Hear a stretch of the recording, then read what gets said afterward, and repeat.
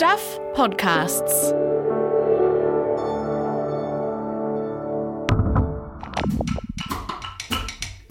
A warning, this podcast contains references to subjects and discussions that could be hard for some people to hear.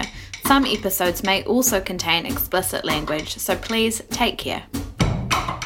Yes, absolutely. Your body's great too, says Dove. Your body's great too, says Special K Cereal. Your body's great too, says WW, formerly known as Weight Watchers. And so what you see are all of these corporate interests saying, yes, we're body positive too. Now, body positivity has become a corporate campaign for the mainstream because it has been depoliticized. Queenie, Queenie, don't drop the ball. Queenie, Queenie, don't drop the ball. Queenie, Queenie, don't drop the ball. Down come baby, cradling on. No mai haere mai, welcome to Tell Me About It, the podcast where we're talking about capitalism, colonisation and the patriarchy. Talk about value for money. That's right. I'm Michelle Duff. I'm Kirsty Johnston. And I'm Noelle McCarthy. So we're doing a special show today. It's a tribute to the work and life of a very well-known and well-respected academic in the field of fat studies, a fat activist who died recently. Kat Pause's death was a huge shock to her community and to her colleagues and everyone who loved her. And there were many, many people who loved her.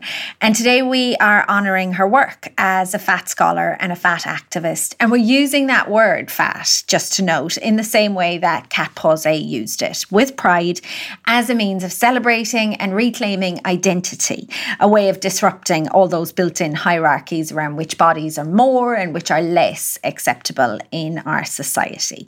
So we're talking about Kat Pause today and her work with gratitude.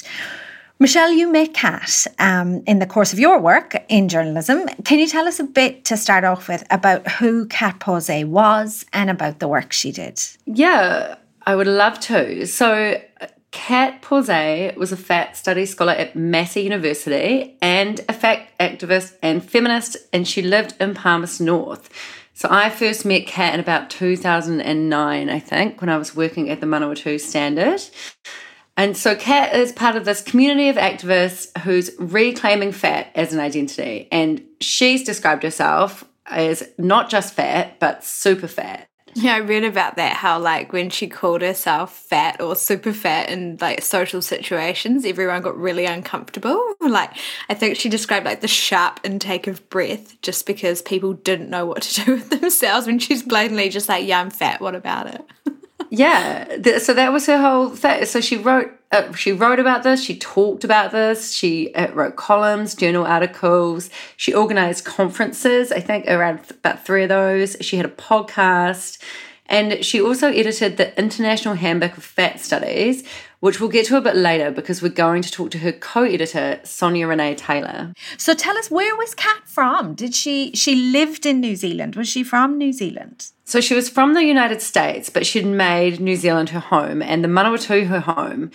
So I first talked to her when Barack Obama won the presidency in 2009, and I was trying to get Americans to tell me about that. Just the quick, I love your job. The regional New Zealand, quick, find a local. Find an American in Manawatu. Find an American. Kat's an American. What was she like? Well, I just found her really fun, compelling, and incredibly articulate and convincing. Not all academics are like that, believe it or not.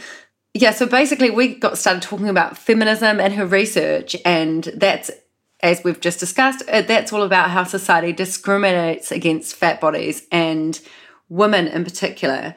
And I remember getting into a really deep discussion with her about this, and then that sort of ended in her inviting me to this feminist group at Massey that she ran. And I thought that she was kind of inviting me there to maybe do a story on that. And so when I got there, though, it was kind of this very intimate group of women sort of all sitting in a circle. We might have been holding hands. I can't remember.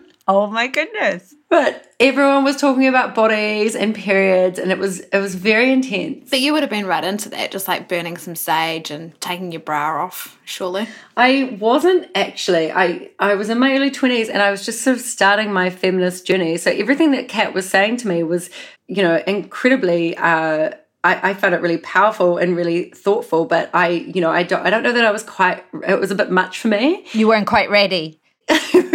I remember going outside and ringing the photographer, like, Murray, like, Muzz, I don't think you should come. This isn't quite the place for you. Oh, come on. I reckon Muzz would have loved it. Well, I mean, yeah, he was a big yoga practitioner, quite a new age guy, so he might have been okay with it, actually. Maybe it was more me. I feel really sad to be robbed of the photographs that Muzz might have taken if he actually turned up, Michelle.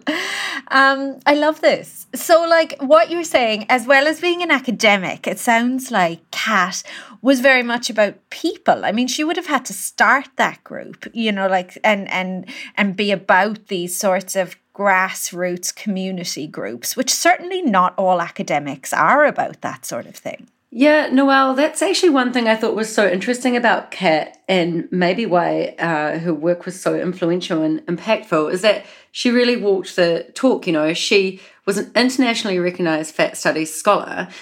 She also was really involved in the Tertiary Education Union here in New Zealand. She did a radio show with Manawatu People's Radio called Friends of Marilyn, and she even stood for the Mid-Central District Health Board. So, yeah, she was kind of involved in everything. Was she successful in getting onto the health board? I feel like that would have been a really good perspective to have Kat on there. Like, they would have been lucky to have her, to be honest. Well, no, she didn't get on. She didn't get voted on. She stood before because she wanted to improve patient care and to address discrimination against fat people and, sort of highlight some of the difficulties they find in accessing healthcare. But yeah, no, she didn't make it on, unfortunately. What are some of those ways, Michelle? You're talking about how fat bodies are discriminated against in health settings and even when it comes to accessing healthcare. What are some of the things that happen? I wish we had Kat here to tell us that, but I will try my best to explain. Essentially, loads of research shows that fat people are basically just gaslit a lot of the time in healthcare settings. They're not taken seriously. They can be misdiagnosed because, a doctor confuses a tumour for fatness, or denied treatment because we're still really use BMI as a measure of health. We're really hung up on that, aren't we? Yeah, we are. And, there's a lot of research to show that, that's not the be-all and end-all, in fact, and it can really be a red herring. So, yeah, and then, of course, fat people delay going to see doctors so that when they do go, they are, they're worse when they get there. So they're more likely to die of things like breast and cervical cancer and, a range of diseases that could have been seen earlier. Like, even from personal experience, I feel like doctors always just love to bring that up. Like, it's true, isn't it? It's the first thing you have to do. Like, you've got to get on the scale. Yeah. You've got to stand up there, even if you're going in for something that has nothing to do with your weight. Yeah, like one time I think I went to see my GP. Hang on, guys. The dog next door's back. Hang on. There's always a dog in your rohe, Kirsty. At least it's not a plane, I guess. It's just total, there are dogs everywhere. Yeah, like one time I think I went to see the doctor and I think it was for like a concussion. And the first thing she did was like make me get on the scales and then said something like, oh, you should just watch that about my weight. And I think I weighed like 65 kilos at the time and my BMI was like totally fine. But it just seems so indicative of their mindset that they would even say something like that to you. I mean, it's a completely unrelated issue. I think that's a really good example that as a society we are obsessed with thinness. And that's despite, all these studies showing that you can be thin and unhealthy, and you can be fat and healthy. But the idea of thin bodies as the ideal and the norm has, it's got a huge repercussions for healthcare, and it really is a social justice issue, and that's what Kat was always sort of pushing. For example, one of the things that she was doing in the last few months was talking a lot about how we need longer needles for COVID-19 vaccinations for fat people because, it actually needs a longer needle to go deeper into muscles. And instead of those being used routinely, they're available, but, they're frequently not being used. It actually blows your mind once you start thinking about it, because, that the health system is just like this one-size-fits-all system, and the size that it's fitting is thin and, let's be honest, white. And let us not forget that weight loss is an industry, diets, pills, wellness. I think one of the most recent estimates was the diet industry is valued at around $192 billion US. It's outrageous, isn't it? I mean, these are our bodies. Look, to be honest, who hasn't spent a good part of their 20s just eating grapefruit and eggs? Did you do that? Oh, shit, yeah. I've been on every diet imaginable. What about the one with the pepper? Where you put the pepper in the lemon juice and you but you forgot the first step, which is to drink a litre of salt water. And then you transition to... Can you imagine? It's just like you were Jordan saying, Peterson Michelle, with his meat. With his carnivore diet. Only meat. Just a recipe for constipation. But it is, isn't it? This is very much a Western sort of colonized mindset in so many ways. Oh, yeah. So one of Kat's most recent studies, which I was reading last night, was she did it with researcher Ashley Gillen, and they talk about how pre-colonization, Māori didn't see fat as a negative. So the word momona, which, means fat, is actually, it's used for the word fat, but it actually also means in good condition, rich, fertile, and nourished. Oh, I love that. Nourished. When babies are chunky, that's the word for them. But you see, this is society again, isn't it? Because it's okay for babies to be chunky. That's something that we love and we sort of revere and we idealize. But God forbid that over the age of, 12, as a woman, you have a normal and natural distribution of body fat. Or even younger.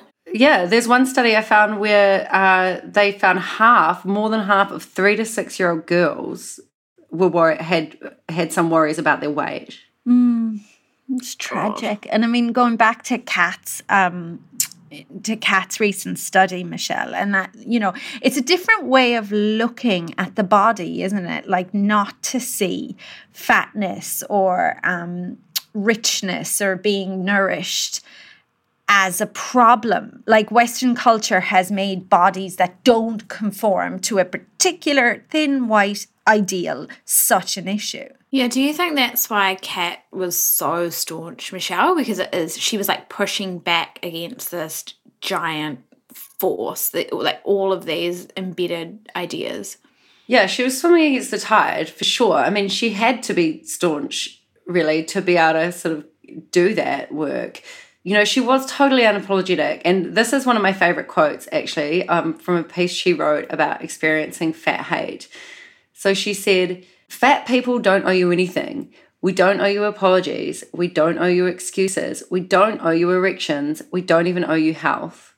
So I think... Yeah, that's amazing, isn't it? Yeah. And this is, I think, part of the reason that Kat, is such a loss, and that that her death has been felt so deeply here and around the world, by her friends and the wider community. Is, I guess, she really had a way of being so articulate, but also so straightforward, and it's hard to argue against that, And I guess one of the things we're sort of touching on, and I'm starting to understand just a little bit, is the importance of community when you're doing this sort of work, right? When you're doing this sort of political heavy lifting, you need a community. You need your community around you. It can't just be individual action, because that's how almost the forces of capitalism and colonization sort of want you to be, individualistic. And Kat had a community who loved her and supported her. And the person we're going to talk to today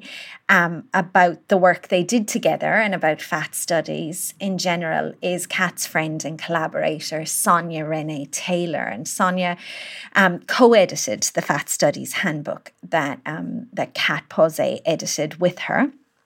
And Sonia comes from the space of being a performance poet and a writer and an educator and an activist. And she lived here in New Zealand as a Hillary Fellow for a while, and she's on tour now in America doing performances around her book, which is called The Body Is Not an Apology, The Power of Radical Self-Love. Hell of a title. And Sonia Renee Taylor is with us now here on the line from America. Kia ora, Sonia. Thank you so much for being here today to talk to us. Just really glad that you can make the time to come and tell me about it. Kia ora. Thank you so much for having me. It's wonderful to get to be here.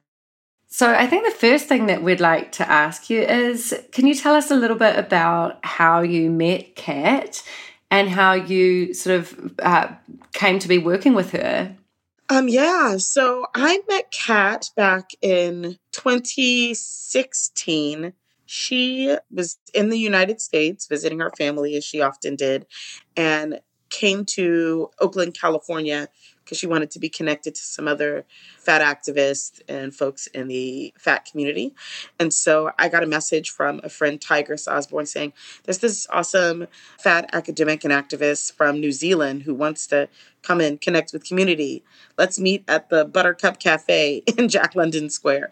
So several of my friends, I'll just kind of show myself, my friend Denise Jolly, and several other fat activists all just showed up. And there was this beaming, siren redhead with the largest smile in the world. And she was just so immediately warm and endearing and just felt like community really, really quickly.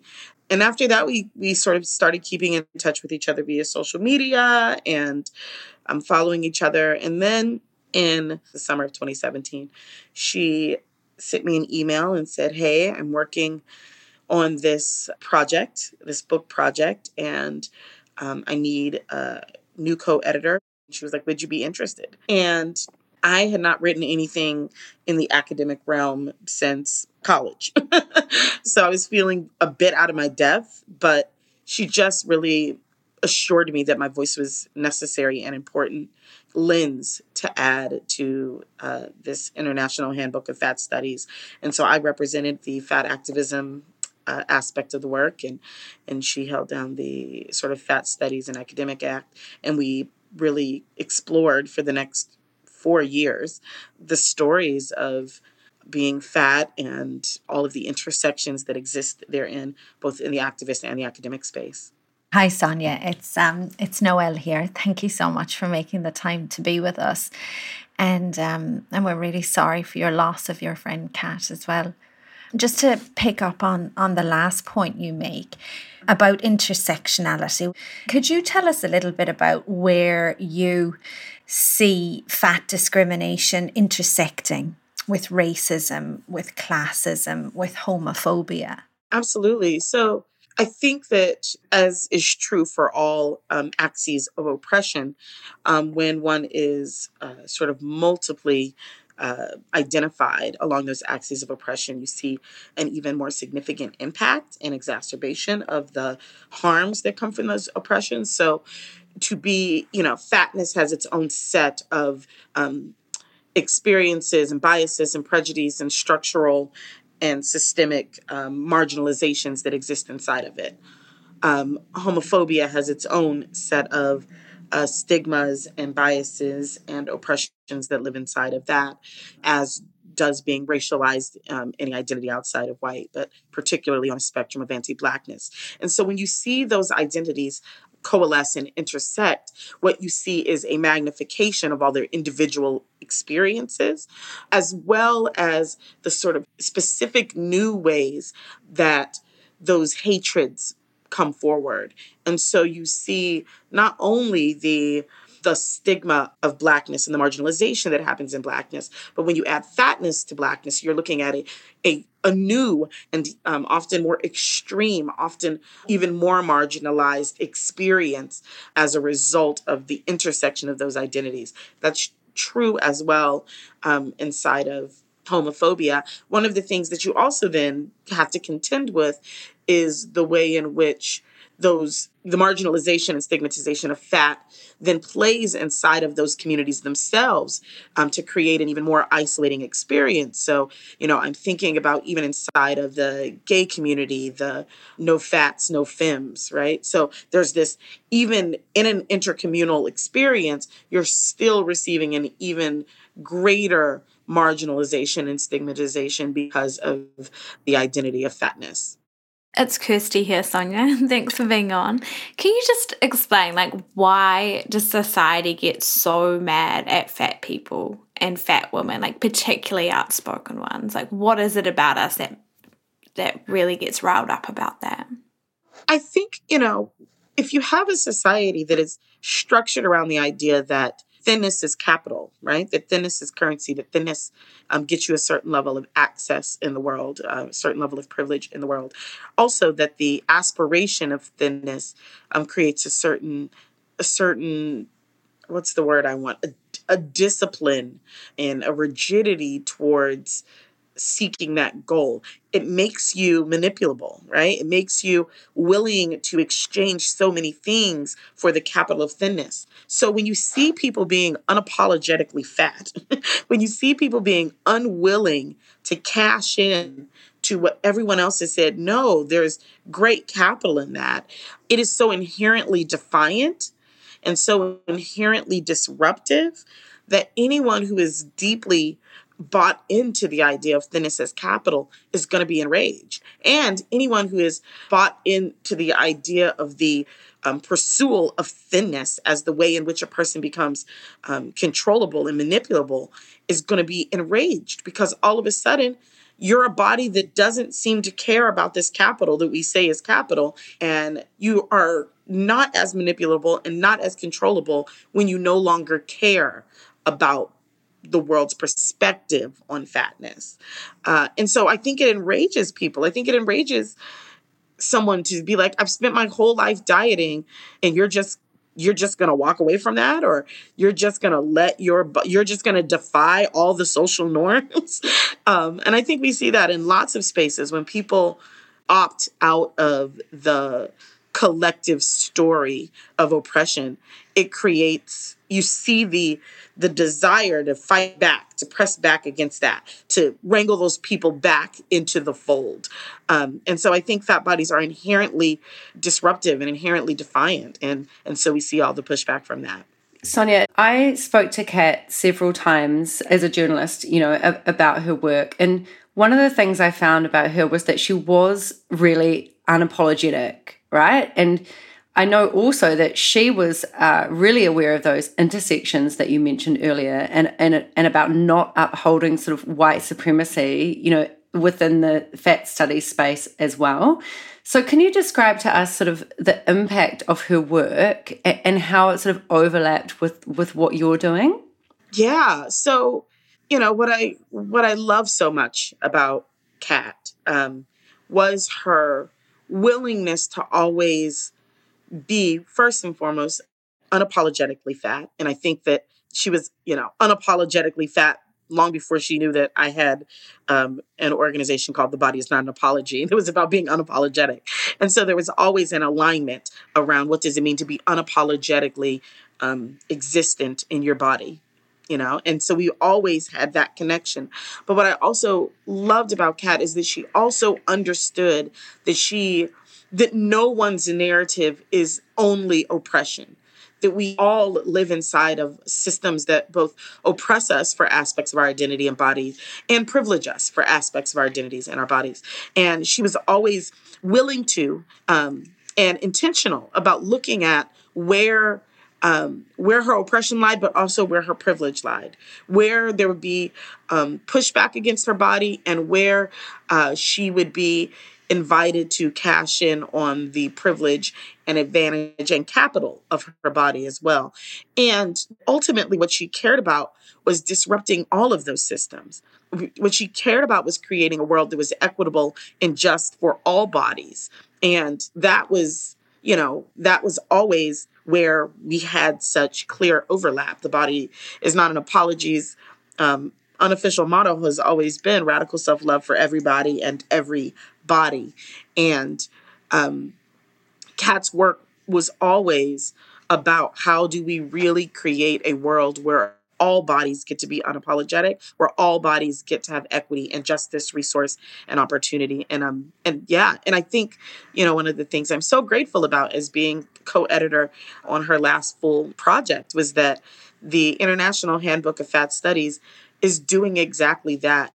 Sonia, you mentioned the body is not an apology. Your platform, your movement, it's so many things as an exploration of that radical self-love that you're talking about. Can you tell us a little bit of the background to The Body is Not an Apology? Because it started as a conversation, which then became a poem. Is that right? The Body is Not an Apology started as formally as, making a Facebook post and a Facebook group can be back in February 9th of 2011. But it arose out of a conversation with a friend in Knoxville, Tennessee. And I talk about this at the beginning of my book, where I'm at this event, at a poetry slam event, which was my former career as a performance poet. And I'm at a poetry slam event having a conversation with one of my teammates who's afraid that she might have an unintended pregnancy. And I'm asking her about her sexual health choices. I'm asking her about the predicament she finds herself in. And I'm asking from a place of love and care and non-judgment and curiosity and, the intersection of my own journey and the things that I've been through. And my friend responded with great candor. And she had cerebral palsy, and she shared that her disability made it difficult for her to be sexual already. And so she didn't feel entitled to ask this person to use a condom. And my response to her, which I'm very clear was through me, not of me, it was just channeled wisdom that was supposed to create something in the world. I said to her, your body is not an apology. It's not something you offer to say sorry for my disability. And when I said it, it stuck with me. It resonated. It stayed inside my body. It was very clearly a message for me as much as it was for her. And I knew it was going to become a poem because that's what I did with things that felt like profound epiphanies back then. They became poems. And so I wrote this poem, and the poem began nudging me in all the places where I was still very much operating as an apology in my own body. And a small way was that I had a selfie in my phone from an event I was preparing to go to. I'd snapped a little picture of myself, and I felt powerful and sexy and hot in this picture. And I also felt like I wasn't entitled to share it. Like I didn't have any right to feel powerful or sexy in this body because this is a fat, black, dark-skinned, neurodivergent body. And how dare I feel celebratory in it? And so with the encouragement from some friends on Facebook who shared a plus-sized model, like on my wall. They just shared a picture of her because she was super sexy. And I Googled her and found that she was doing a lingerie ad. And in the lingerie ad, she was wearing the exact same kind of corset that I was wearing in the picture that I was so earnestly hiding in my phone for months. And that moment inspired me to post the photo. And I asked other people on Facebook to post photos where they felt powerful and empowered in their bodies. And the next morning, about 30 people tagged me in photos. And I had this moment where I was like, oh, we must just need a place where we're allowed to affirm ourselves and where we're allowed to feel unapologetic. And so I was like, oh, I'll start a little Facebook group. And so I was like, well, I've got this poem and it's titled The Body is Not an Apology. So I'll call that the title of the Facebook group. So yeah, that was, more than a decade ago. And it's now a movement and a global movement and a New York Times bestseller. And it's transformed my life and the lives of millions as far as I know. And so it's been really an amazing journey. And that's how the revolution began. So what I'm still trying to get my head around, Sonia, is like exactly is the difference between like body positivity on the one hand and then I guess fat liberation. Like how are they different? The way that I see the distinction is fat liberation was created by marginalized people experiencing oppression and desiring to see an end to political, structural, and systemic oppression against their bodies. It was an inherently political ideology started by queer folks and women of color primarily, designed to push back against systems of oppression. And I see that notion as an incredibly political idea. I see that notion that we could love our bodies as they are as a direct route to defying all of the systems that have been built on telling us that we should hate them. And I also see that as an inherently intersectional idea. That means I get to love my Black body. It means I get to love my fat body, my disabled body, my queer body, my trans body. And it means that I deserve a world that treats those identities lovingly. Body positivity took that, and then it became this very mainstream notion, right? Anytime I think the larger demographic with the most resource and the most access takes on an idea like body positivity. So, relatively straight-sized white women were like, yeah, because they were also receiving those same messages. Your body's wrong. Your body's wrong. When they came to the idea that, oh, maybe that's not true, then what also came behind them was all of the corporate and capitalist interests who still needed them to be consumers. And so then what you began to see was this major marketing machine say, yes, absolutely, your body's great too, says Dove. Your body's great too, says Special K cereal. Your body's great too, says WW, formerly known as Weight Watchers. And so what you see are all of these corporate interests saying, yes, we're body positive too. Now, body positivity has become a corporate campaign for the mainstream because it has been depoliticized, because the intention, which was to create justice and equity and challenge inherently oppressive systems, got taken away from that. And in place of it just became sort of these lovely but ultimately vacuous affirmations about loving your body without any context about society or about systems and about all of the things that have been built around body hatred. Damn, that was awesome. Thank you, Sonia. Sonia, as someone who spent time in New Zealand, what were your impressions of where the discourse is at here in terms of, those intersections and in terms of fat liberation as a political movement? I for fear of getting in trouble from my Aotearoa compatriots, but I don't think anybody would blame me too much for this analysis. But I think that in general, because New Zealand is very far away and very small, its process is slightly behind. It's slower in terms of seeing these things as political movements and really beginning to latch onto them. I think it was one of the reasons why Kat was such an important person in this space, is because she was very much taking the leading edge, cutting edge thinking around what does a fat politic look like, and what does a radical fat academic worldview look like, and what does fat activism look like, and then embedding that in her chosen home of Aotearoa.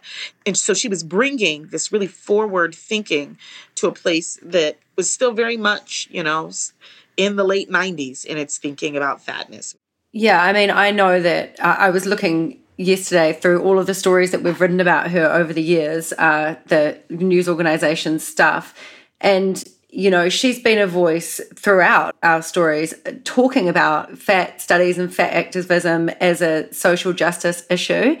And it seems to me absolutely invaluable and, a great loss for you and for everyone really in that space. Absolutely. Absolutely. And what I'm grateful about is that she left so much scholarship and she left so much legacy and so many mentees and so many people who she has brought into the work, that I trust that it will be carried on, because there are so many people who are committed to seeing the work that she's done continue to have powerful impact long after her time in the physical realm, And thank you, Sonia. Thank you for making time to come and talk to us. I was thinking actually when you were answering that last question, there was a festival last year, the Fat Feb Festival in South Auckland, you know, which was very much grassroots, community driven, you know, celebrating and discussing the sort of political and social aspects and cultural aspects of fatness in a way that, you know, reminded me when I was listening to you talking, you know, that those movements are here and are definitely getting some traction, you know, but it's a process, I guess. Yeah, absolutely. And, you know, I had an opportunity to participate in some of the Fat Feb activities. And I had a fat activist from the U.S. who happened to be visiting me at that time. And we got to go to the fat pool party with Kat and so many other awesome, you know, just fat activists and fat community members. And it was really, really powerful. And so, yeah, that space and that work is still happening and it's thriving. And I have no doubts that it's going to continue to grow. And, you know, in no small part as a result of Kat Paze's powerful work in the world. And hey, this is just a question for all of us, I guess. What can we do? I mean, I don't think that I'm particularly disruptive, but maybe I could be. Like, what can we do to sort of like help this cause, I guess? Yeah, I mean, I think that it's really important to one sort of, you know, Kat would say to fatten up your life, right? To fatten up your the people that you watch and the information that you take. Are you exploring the perspectives and lives of fat people? Are you exploring them as full and vibrant humans? Are you challenging fat phobia when you see it and when you hear it? Are you looking for ways to divest from your own weight stigma and fat phobia? Are you doing work to move through some of those internalized things? I think those are all powerful ways to do that. And I also, you know, just to plug my own self, in my book, The Body Is Not an Apology, the second edition, I give some really specific ways that you can begin to challenge fat phobia in your own life and challenge fat phobia in your community. And so I certainly invite folks to get a copy of The Body Is Not an Apology. I just think it's a great place to start. And then also to get copies of the International Handbook of Fat Studies, which is the book that Kat and I co-edited. Thanks so much for making time to talk to us, Sonia, and for talking to us about Kat, you know, so soon after losing her. We really appreciate it. And while you're on tour, you must be so busy.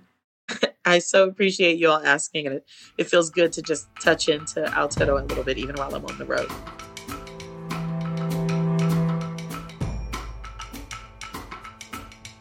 That was Sonia Renee Taylor, the author of The Body Is Not an Apology and friend and collaborator of the late Kat Pawsey. Oh, when she was speaking, I was like really struggling not to interrupt her just by being like, yes, the whole time.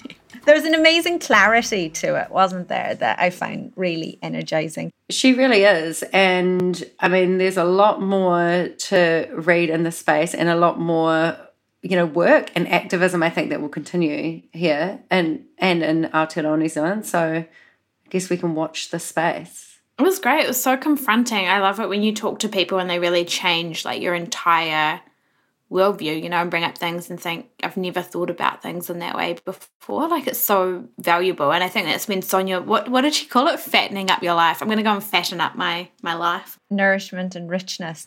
That's us. That's us for another week. I can't believe we managed to finish the podcast without a plane going past your house, Kirsty, but I reckon we just get out now fast. Not without dogs, though. Yeah. But that's, you know, that's not a plane, so we're doing well.